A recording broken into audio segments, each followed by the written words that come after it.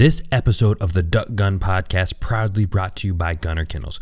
Gunner Kennels, the market's only double-walled, roto-molded dog crate, and a 5-star crash test-rated kennel. These American-made boxes come with a lifetime warranty, and the guys over at Gunner Kennels have done some crazy testing just to show how strong they really are, like dropping 4,000 pounds on it, hammering it with a 630-pound sled, tossing it off a 200-foot cliff, and shooting it with a 12-gauge at 7 paces with no pellet penetration. You're hitting the road with your dog this season. Gunner Kennels is your safest bet. Protect your best friend and protect your investment. Hey guys, I'm Jordan Fromer. I believe in hunting hard, hunting smart, and having a fun time while doing it. And shooting limits, well, that's just the icing on the cake. I revel in the journey just as much as the successes it brings. From ducks to dogs to decoys and guns, we'll be talking tactics, strategies, and what it takes to get the job done. Load up and take aim. This is the Duck Gun Podcast.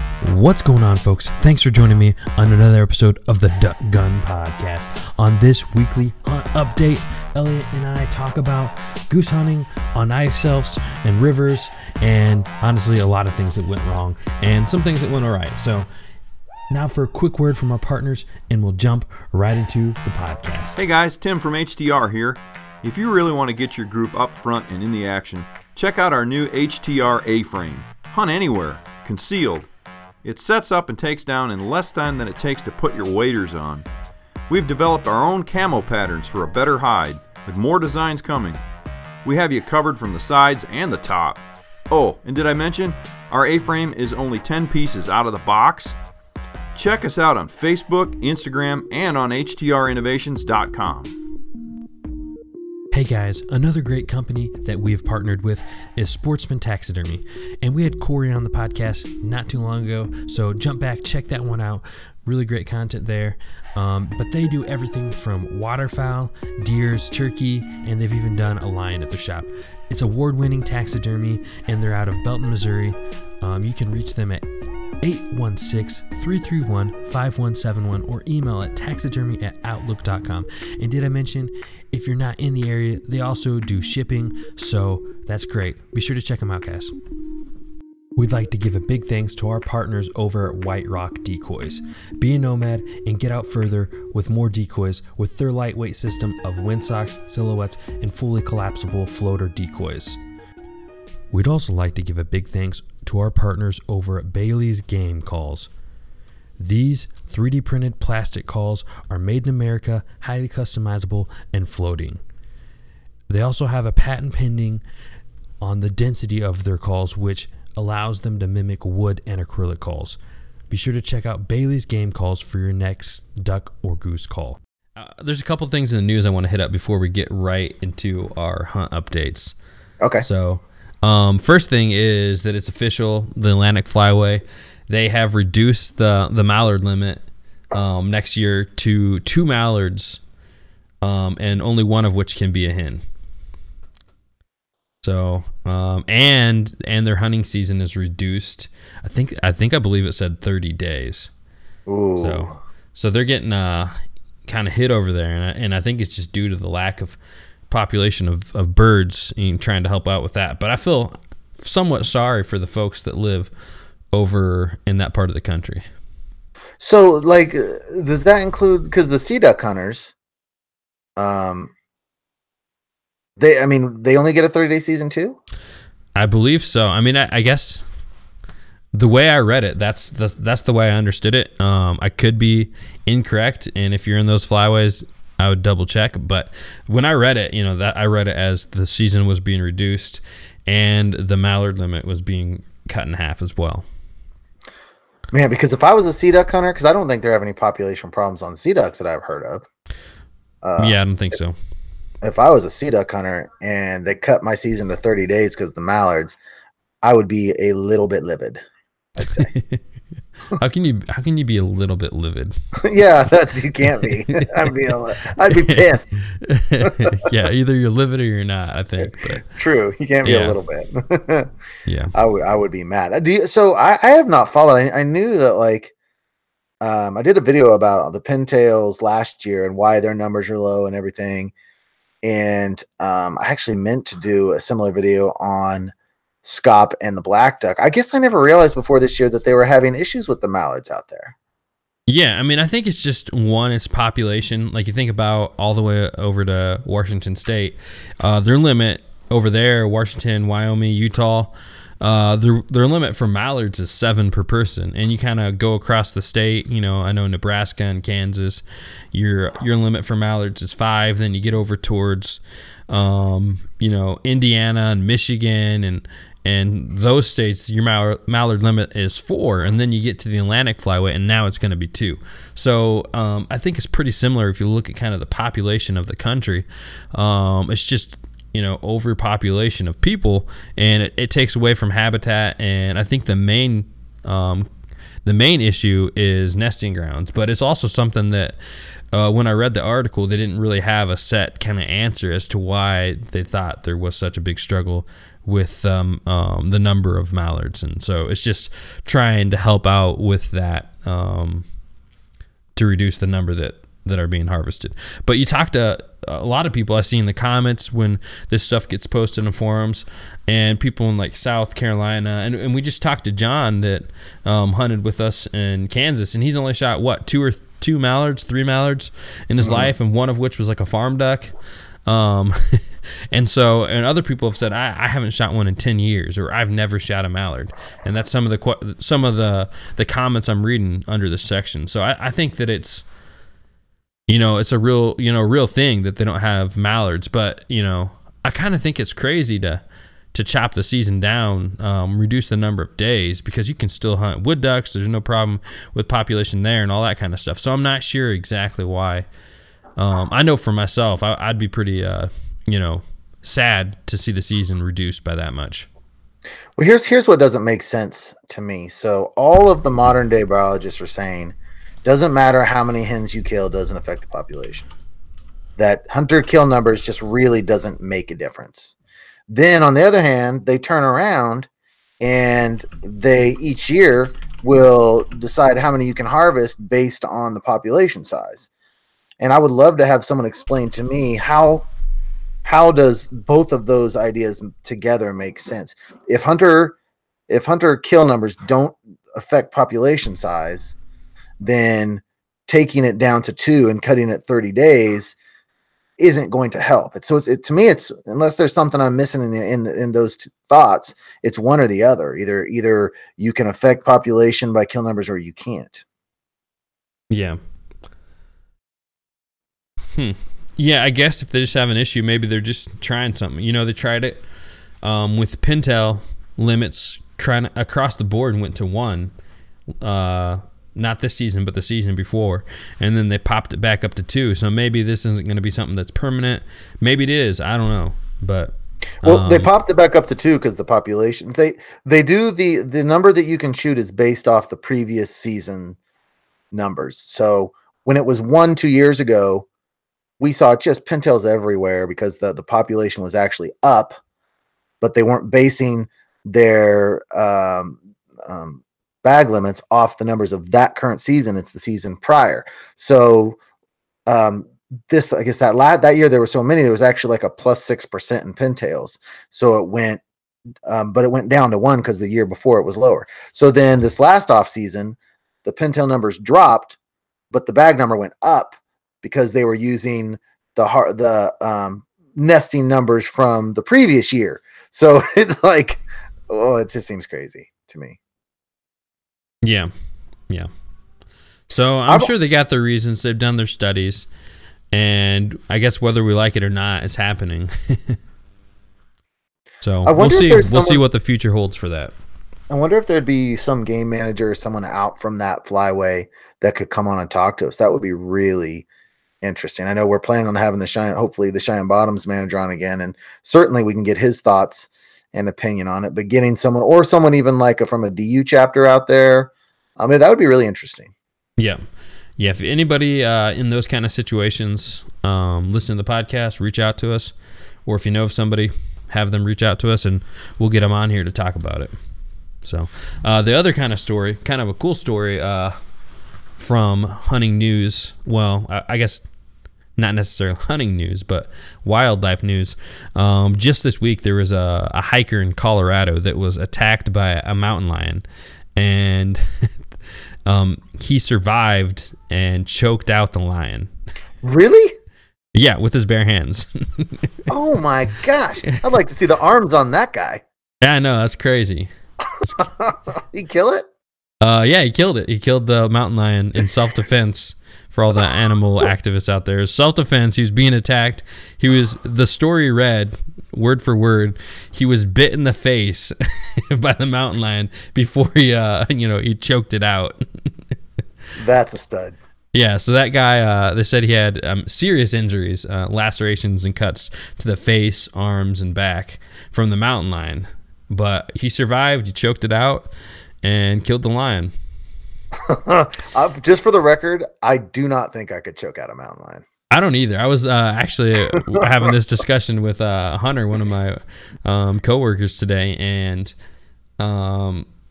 he was, we're looking at the pictures like, yeah, there's just no way. It's like crazy, these mountain lions are huge. Like trying to estimate the weight, we could have probably just like Wikipedia searched the weight, but we're just looking at pictures. Man, those things are giant.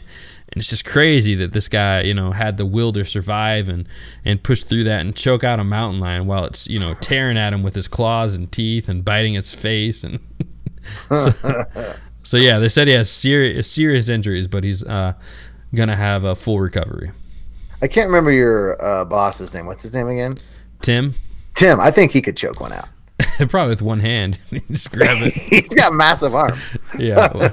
Well, he works in like the pump industry, like irrigation wells and all that.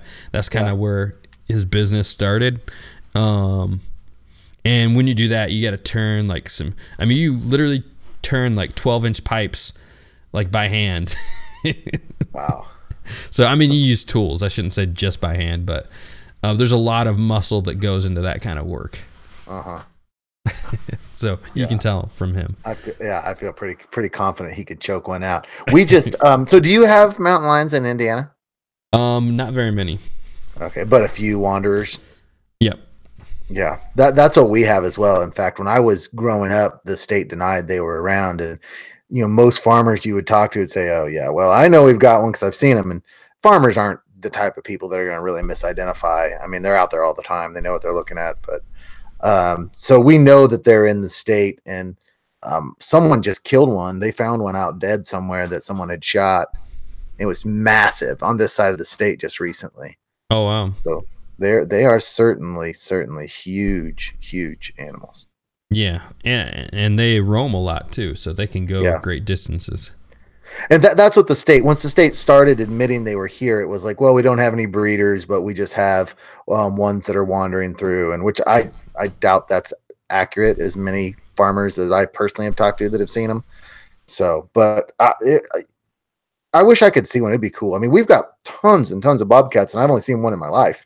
Their cats are just so sly. Yeah, for sure. And one other thing I want to hit up before we jump into the updates. I know one thing we started doing last week is kind of talking about certain comments we get on videos. And so not completely all negative, but we did have somebody leave a rating review comment, whatever you want to call it, on the podcast. And I wanted to mention that one. So got it right here. And one of the things the guy mentions in this is he says, last but not least, whoever is snoring in the background makes it hard to hear at times, but I love the hunting shows. So I just want to let you know that the person snoring is my dog Chief, and and apparently he's getting picked up on the mic sometimes. So sorry you have to deal with that. I'm sure you're still listening here, but Chief's not going anywhere. I can't help that sometimes he snores. Maybe I'll have to do something with my mic settings, but at this point I guess I wasn't aware that my mic was picking up Chief snoring every once in a while. I had never heard that. I've never heard it. What I did hear last night on the phone with you, though, is what a noise that I thought was a motorcycle driving by very loudly. I imagine it in my head. I was like, is he outside? Because that's a motorcycle flying by. You're like, Chief. I was like, that's your dog? Yeah. But I've never noticed it while I'm talking to you. Or maybe if I just naturally do and I know Chief is back there, I don't think anything of it. Yeah, you're just like, oh, that's a dog. But if you're just listening to the podcast, you don't know that some of the time I have Chief set up on screen with me. He's not right now because his mow marsh is, all dirty and out in the garage. But off season, I'll probably have him back out here on cam with me, right beside me. So I'll figure out something for the mic. But until then, you're probably going to hear a little bit of snoring. Just know it's not me or Elliot being bored by our own stories or anything like that. So it's Chief, good old Chief, just sitting back there taking a snooze. I hadn't seen that comment. I check it frequently just out of curiosity what people are saying. So if you guys listen right now, go hop over, give us a rating, and leave a comment. Always fun to read, fun to see the feedback. Yeah, if you say something interesting enough, maybe we'll review it next week as well. Yeah. So now, was that on iTunes that you saw? That was on iTunes. So just make sure it has a 5-star next to it. Just kidding. You can put your honest opinion on there, but we do appreciate the 5 stars from you guys. Yep. All right, so let's jump into the hunt updates. You got anything this week, Elliot? Well, I did not go out last weekend. I was gonna have to go out by myself, and the only viable spot was the river, and I just didn't want to go out there blind and run the river by myself, and so I just stayed home. But as we were talking about previously, we've got this ice storm coming, and so school's canceled tomorrow, and so hopefully I'm going to do an afternoon hunt with Corn at his pond. Last time he went and actually scouted it. This Monday, he said it is loaded with ducks everywhere, which we can't shoot them, but ducks everywhere and a bunch of geese too. So, and I think it'll probably freeze tomorrow night. So we were thinking about trying to get on it this weekend, but I was worried it was going to be frozen. So if we can get on that tomorrow afternoon, I'll have something to talk about next weekend, and that will probably be that will be my last regular season waterfowl hunt. I hope to go on at least one snow goose hunt, maybe 2. But I certainly wanted to go and get one more dark goose hunt in. So hopefully tomorrow afternoon we can get into them. Awesome. Yeah, I'll have one weekend as well for geese, late season geese. Hopefully getting them on them Saturday. I doubt I will anytime in between then and now, because that's the only place I know of where I can get them. So Saturday, maybe Sunday afternoon as well. That'll be the plan. Going to try to scout out for both those. But I do have some hunts to talk about. So kind of jumping back to, if you've been following along or anything like that with the stories that I've been telling about my goose hunting season, hasn't been going the greatest. And honestly, I've been hitting up the same kind of area, the same stretch of river that goes back into these creeks and pools. And there's just geese load up there late season, and I can't figure out how to hunt them just right. And it's something that I'm going to learn, and then after that, I'm just going to be smacking limits because there's just so many birds back there that I'm not going to give up on it. But so same thing. I go out there and scout, and I go to this farm, and he's either got this lane that goes through the woods or a lane that kind of cuts over to this field, and everything's frozen. I mean, we're coming right off of the polar vortex, so everything had been frozen. This is the Friday after that, so it's it's not cold. I mean, it's cold, but it's not it's not negative 20, negative 50 wind chill cold. So go out there and scout, trying to find a goose hunt for me and my dad. And so sure enough, I'm sitting up in the field and just kind of scouting down, looking through my knocks, doing some windshield time and looking down into the river, and I can see some geese in there for sure. And just trying to take a different approach because with all that cold weather, I'd figured kind of the creeks and the pools had completely froze, and even the river had froze for the majority. So I knew we had some birds in there.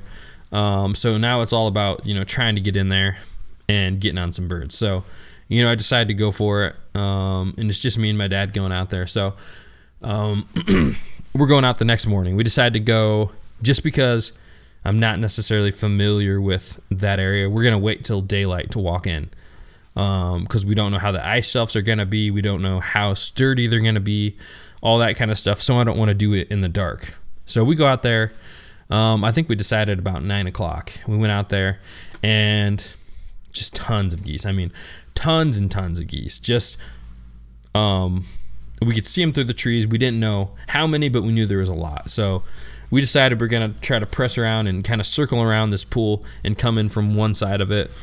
And, you know, we walk up there and just flock after flock after flock. And we probably pushed out, I don't know, 1,500 geese out of this hole. So, you know, at first we didn't want to push them out. We kind of wanted to wait for them. But when we inched closer, we're just kind of trying to get somewhere we could just see them. And when we inched closer, you know, kept walking closer, late season, these geese are super wary. So it didn't take much, and they busted out of there and just flew away. And like I said, it was just geese flying everywhere. And so we get in there and set up. And pretty much the river is froze. At one end of this pool, it's completely closed off. At the other side of it, we're talking like 5-10 feet wide in the middle that hadn't froze, where the current was still pushing through. So we had this, I mean, there's a pretty big hole in there. So we set up on there. I didn't come prepared. We had the white rock silhouettes. I should have had like shells or full bodies or something, because or a drill or a hammer. I didn't have any way to get these decoys in the ice. So I ended up kind of having just like a pathetic kind of set where I had silhouettes that were sitting in the snow. I'd just stick them down in the snow, or I'd like lean them against a stick or something like that. So I had about a dozen that could get sitting up right in front of us. And so we get set up, but after we push these up, literally we're trying to set them up, and we still have birds kind of circling around and trying to come in and looking at us and giving us a good look. So we get all set up, ready to hunt, and we have some birds come in, and they're flaring. They're not really finishing. We had a couple groups that worked probably in about 45 yards, 40 yards maybe, and we didn't take the shot. And so I'm like, I think that I'm not hidden well enough. My dad was sitting on a log with a bunch of brush right next to him. He looked pretty hidden, and that was the only brush that close up. And it was hard, you know, just with the ice shelf pushing out there to get too close to the edge of the water. So I ended up pushing back into the trees a little bit to kind of give us some better cover. That way I was hidden as well. So then the next group that worked in, they came, you know, about 40 yards, and, you know, I called a shot, and he shot and missed, and maybe it was a little too far, but missed on those. And then we had a single come through there, and I missed on that. It was another passing shot. And it was a shot that I hit, you know, 9 times out of 10, but for whatever reason I missed it. Shot twice, missed that one. So it wasn't, you know, having the best start, but kind of one thing that was interesting about it is, you know, swans don't get hunted where we're at, so they almost seem dumb. I mean, they're not, but they're just not scared of people. So they were just sitting, literally just sitting 100 yards from us on the ice, and just sitting there, just chilling. And there was a goose with them too, and that was actually the single that picked up and flew over top of us. And Chief was getting antsy, and he was charging towards the swans, and I had to call him back. I'm like, Chief, come back here. We can't hunt those. He's like, come on, man. We got birds right here. What are we doing? And they're sitting there on the ice. And so, yeah, eventually they flew off. It's pretty cool. We had them fly right in front of us, all of 15 of them or whatever. That's just an estimate. But, yeah, so then we get back set up, and we're waiting for the geese to come, and we have a pair come in there. And they cupped right in perfect. But the problem with it was Dad was sitting on the log. They cupped in front of him, and I was sitting back in the trees, and they finished kind of to the right of him, and I was to the left of him. So I would have had to shoot almost right over his shoulder. And I'm probably like 10 yards at a 45-degree angle from him back. So I just had no shot at them at all. But they cupped right in front of us, and Dad popped one. He took 2 shots and popped one. That was actually his first goose he'd ever shot. So it was pretty cool. Oh, sweet. Yeah, and especially to get them, you know, it seems all too common that you have passing shots, but to have one that decoys all the way in, you know, cupped up, and that be your first goose, and he, like, you know, stone cold folded it, and, you know, I go running over there, I'm pumped, and Chief goes running over there, and it lands on the other side of the ice, and Chief swims across the ice, and I was super pumped because, like I said, he's struggled with the ice in the past, but he jumps right in there, grabs the goose off the ice, and then, he starts swimming back with it, and the current is pushing through there pretty fast in this spot. And he gets over to our ice shelf with the goose in his mouth, and he tries to get on the ice shelf, and he can't get back on. Mm-hmm. So I'm like, oh no, what am I going to do? Like, I think it gets more shallow down here, and it does, but it doesn't get like dog shallow. Yeah. And I don't know exactly where it's at. So we do a little bit of struggling. We're going up and down the ice shelf right there, and I'm standing on it, and when I get close to the edge, it starts popping and cracking, and I can't get out on the edge, and he can't jump back on. I can't help him at all. And so he struggles, and he's fighting the current, and he'd get his front paws on there, and the current would push him back. So unfortunately, he never could get back on with the goose in his mouth. And he tried, and he was a trooper. Really wanted to get back on there, and I was impressed with him holding on to it and kept trying. But it ended up trying to get up there, and the goose would get stuck between the ice and his chest. And I've never, done goose like this with the ice shelves and having the dog retrieve. And if it's a duck, Chief jumps right back up. But a goose, he couldn't do it. So I'm not sure, if it's just the current and the weight of the goose and all that kind of combined, but he couldn't get up there. And eventually, his chest pushed the goose under the ice, and we lost it. So. Oh, wow. Yeah. So my dad was a little disappointed, anticlimactic for sure. Get your first goose, and we couldn't retrieve it. So. Do you have all that on video? I do, yeah. You got to make a video of that. I'll probably add it. I got so much kind of like unsuccessful or just like really minimal action goose hunts that I'm probably going to make just a combo late season goose hunt video that's going to combine the days, and that'll be in there. So, so after you that, you couldn't break through the ice and get out there yourself to him. It was when you're out on the ice, you're literally in the middle of the river. Yeah, it's scary because it's froze so much.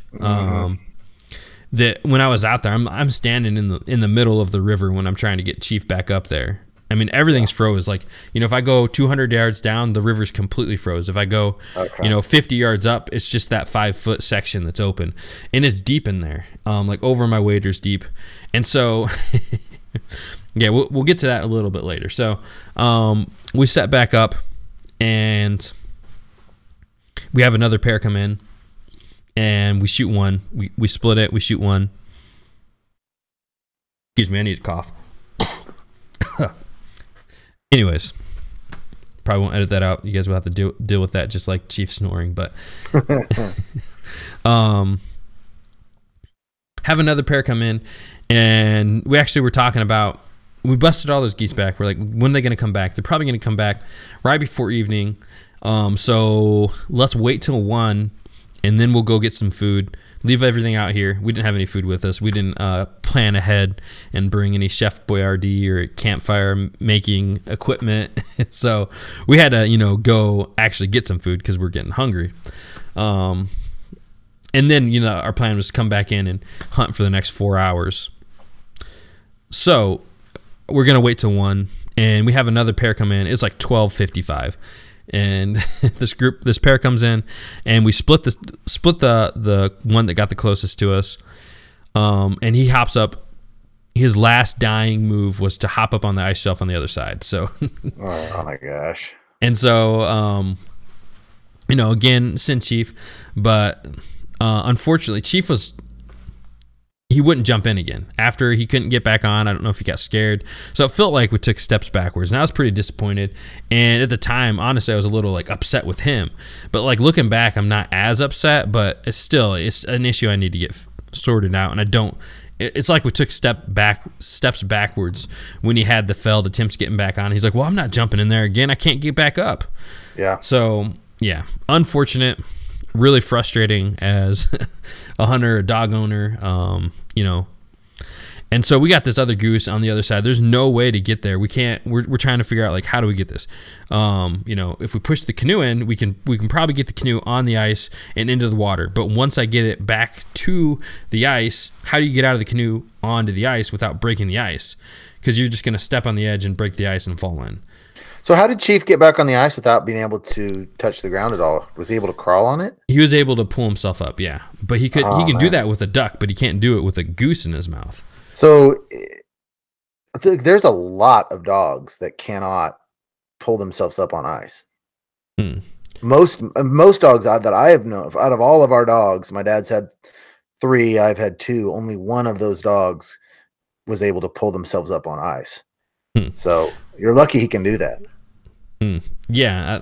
Yeah, even then it was a struggle. So honestly, that's part of my inexperience with that condition. But turns out he can climb back up on the ice. Because in that situation, if Izzy were to do that, there'd be no way of getting her. She can't crawl back up on ice. Not without touching the ground. Even with touching the ground, if it's not real shallow, she still can't do it. So I wonder if Chief's got experience. He can jump out of the water. He's not a jumper like jumping in like crazy, but he's got enough experience kind of swimming up to my canoe, and I don't know how he does it, but he just kind of lunges out of the water and into the canoe. And I've had him do that with ducks in his mouth. I roll up to him and he's got a duck in his mouth, and he kind of hops right out of the water into the canoe, and front legs and then back legs follow when he's right up in there. Even without being able to touch his back legs on the ground? Yep. Wow, that's rare. Because if he can't pull himself on ice, you could have been in a really bad situation. I guess, yeah. I did think about that afterwards, so. Yeah, scary to think about. So yeah, for sure. So we couldn't get this other goose. He didn't want to go across and get it. Maybe, good for him not to in that kind of situation. But we couldn't get the canoe. So my idea, I told my dad, I'm like, I'm just going to swim across. And so I'm just going to take my waders off, jump in the river and swim across, grab the goose off the ice and swim back. What was the temperature? It was like, it felt pretty warm compared to like other days. It was like mid 30s. Oh man. And so my dad's like, I don't think that's a good idea. And I kept like pushing for it and trying. I'm like, because there's no other way we could retrieve it. And so I'm like, well, if we can't retrieve our geese, there's no point in us hunting. Yeah. And so we kind of agreed at that. And I'm like, well, that kind of stinks. We're going to have all these geese pile back in here, but we can't really get them because we can't get a boat out onto the ice. So we just ended up not being able to hunt. And the thing is, I know it's shallow enough in there at some point because I've done dog work out there in the summer. But, when it gets to winter and your landmarks aren't the best and all that kind of stuff, I didn't know what parts I could touch in or not. So if I just jump in and just hope that it's still shallow there, and I don't know. Yeah, once ice gets on a river like that, even if you feel like you really, really know it, you get over on ice, it's scary. It's scary. And you may not know. How far was the ice shelf to the open water? How far in was Distance-wise, yeah. We had spots where it kind of narrowed down that it was only, maybe, 30 feet from the edge. And then we had spots where it was like 100 yards to the edge from the ice. Did you ever see the video I did called Chopping Ice? It's a couple years ago where Aiden brought his axe and we chopped all the way out to the open water. Mm-hmm. That'd be the 30 yards. That'd be the way to do it. You just chop a lane so that you can test the level, because you don't want to go on the ice shelf and drop into a hole like that. There's no way. That's just stupid. But if you chop a little lane, you can feel the depth all the way out to where it's open. Yeah. And get it from there, and then your dog has a lane to come back through as well. Mm-hmm. So yeah, that's an I'd idea. Say that'd be the way to do it. It sounds like. Of course, we have Aiden with us, who's like, yeah. Well, yeah, but Aiden is like fit cross country runner, and he did like 80% of the chopping, and then Corn and I did each 10%.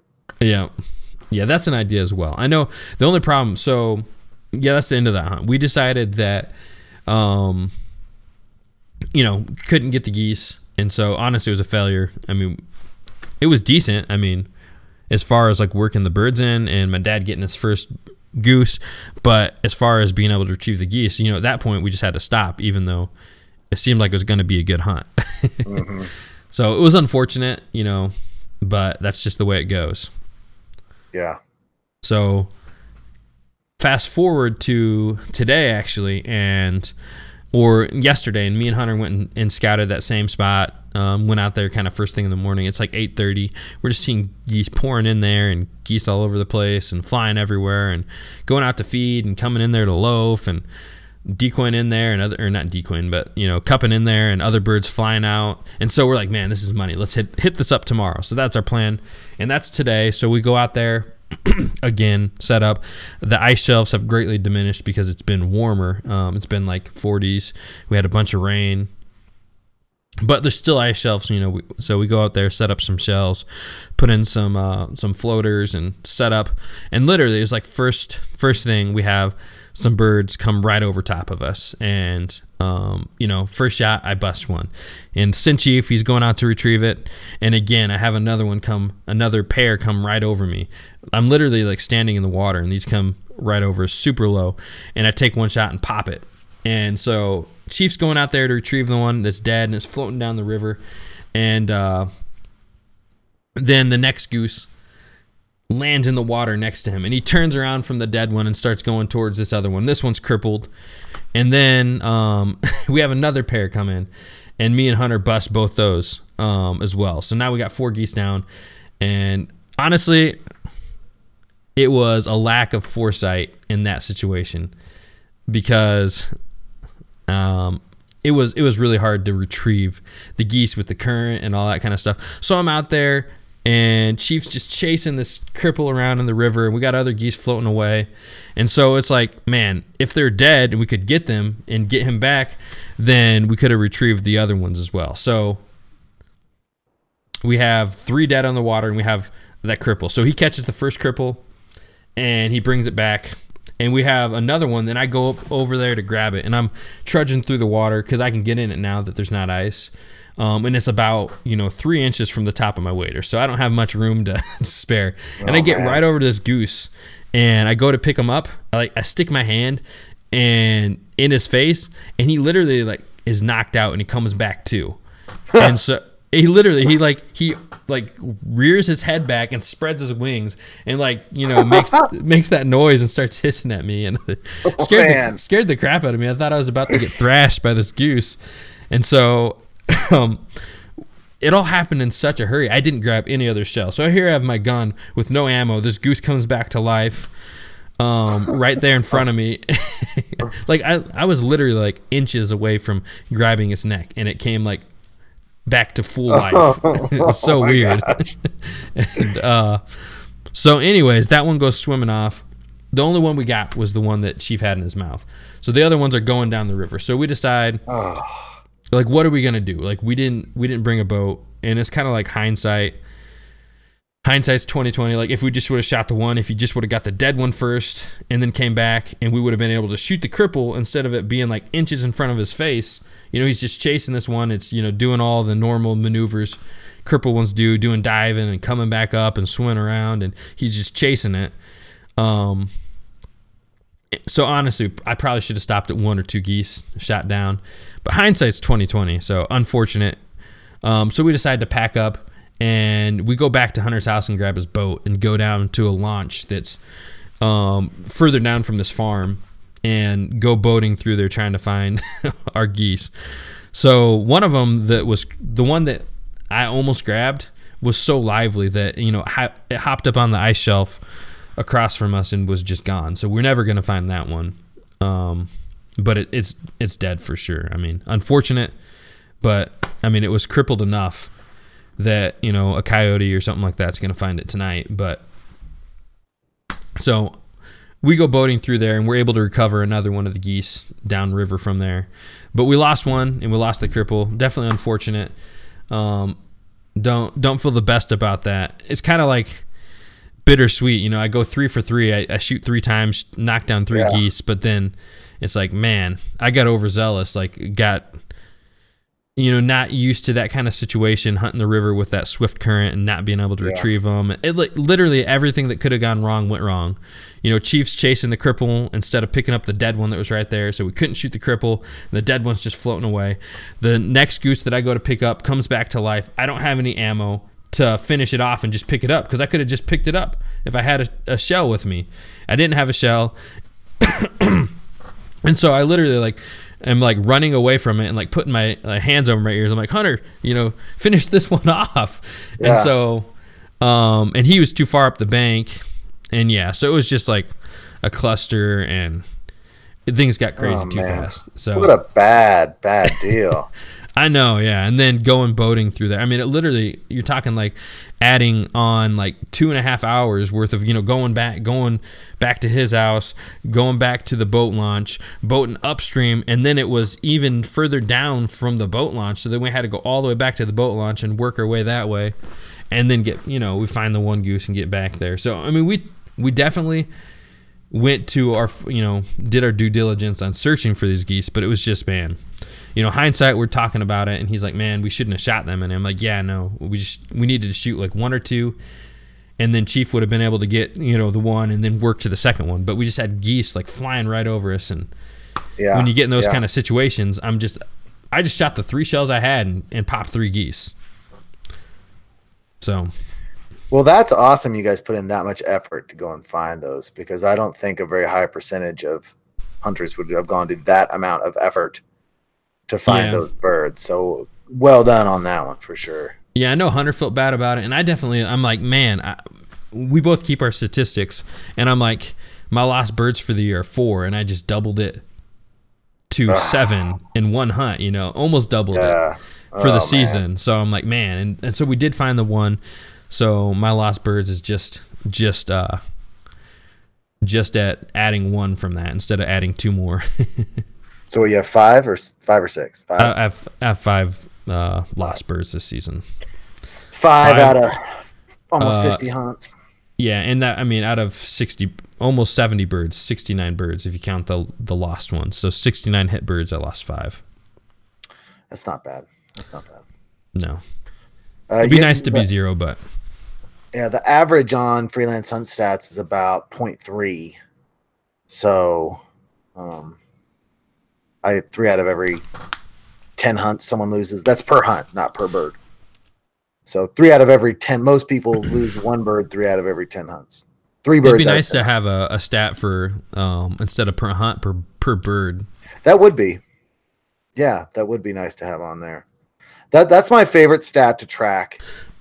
Is that lost bird. I lost 2 this year, 1 goose, 1 duck, and my dad didn't lose any, which he only shot 30 birds. But so I went 110 birds, 2 lost. So I was proud of that one. I was really proud of that one. That's a good number.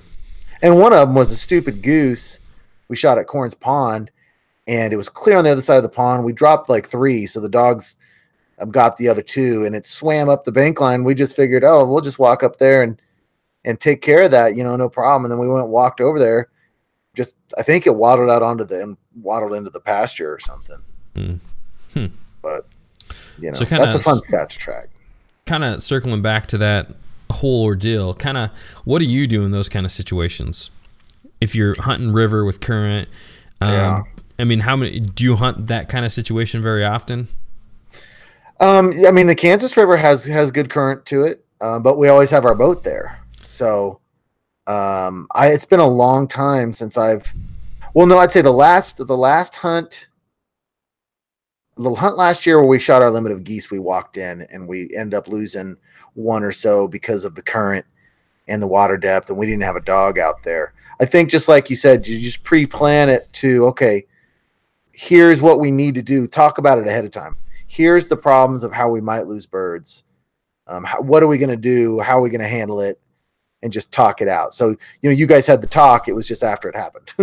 Yeah. And honestly, for me, that's kind of the first time being in that type of situation. And still, I'm not necessarily, I've hunted a lot, but when you get in certain parts of the season, you see different scenarios than what you're necessarily used to with ice, and when hunting different spots where you're hunting in the current instead of some of these back channels where you don't have to really worry about major current or anything like that.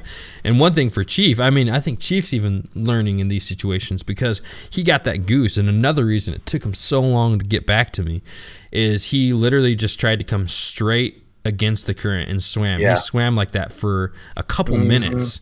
He's just like, I'm going to come back to you.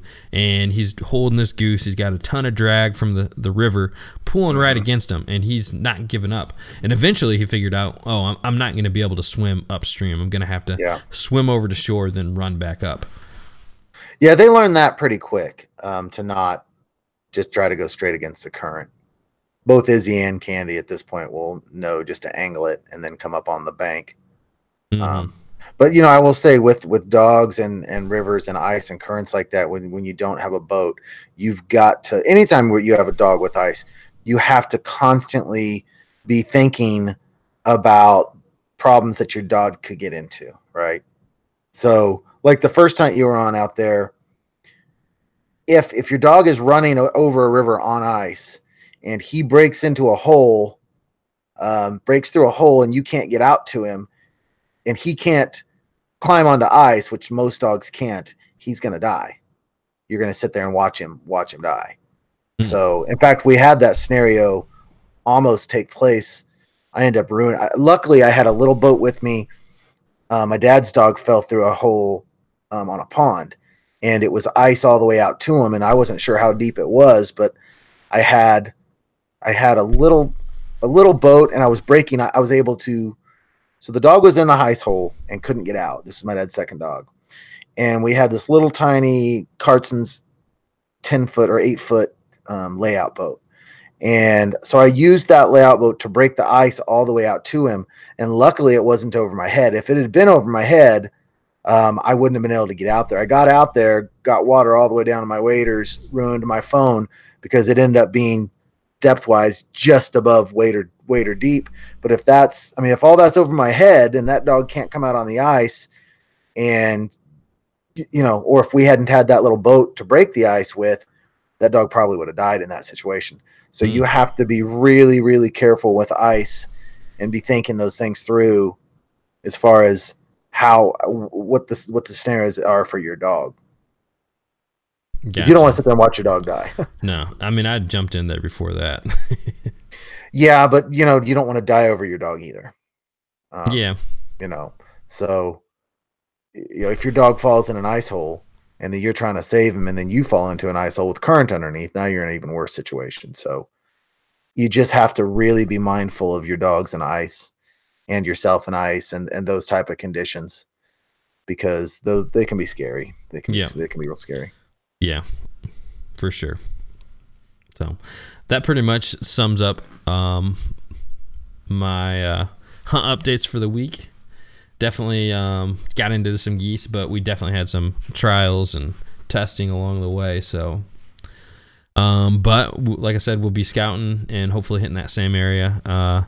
We bust out at a lot of birds when we walked in there this morning, but we didn't educate very many because most of them were gone by the time we started firing shots, because that was before light. We walked in there. Yeah.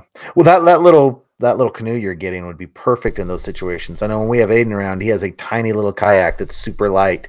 And so typically when we walk into the river, we try to have his little kayak with us to drag in to those scenarios. Yeah. And we would have took our canoe with us today. So normally we can drive through the field, get a lot closer to the river, but having the canoe, we thought about just carrying it, throwing all the gear in there, but it's just so heavy that it's not really feasible. It's a struggle when it's mucky and slippery like that just to pull a sled. Now you're talking about a sled that's almost no weight to a canoe that's I don't know how much it weighs, 70, 80 pounds.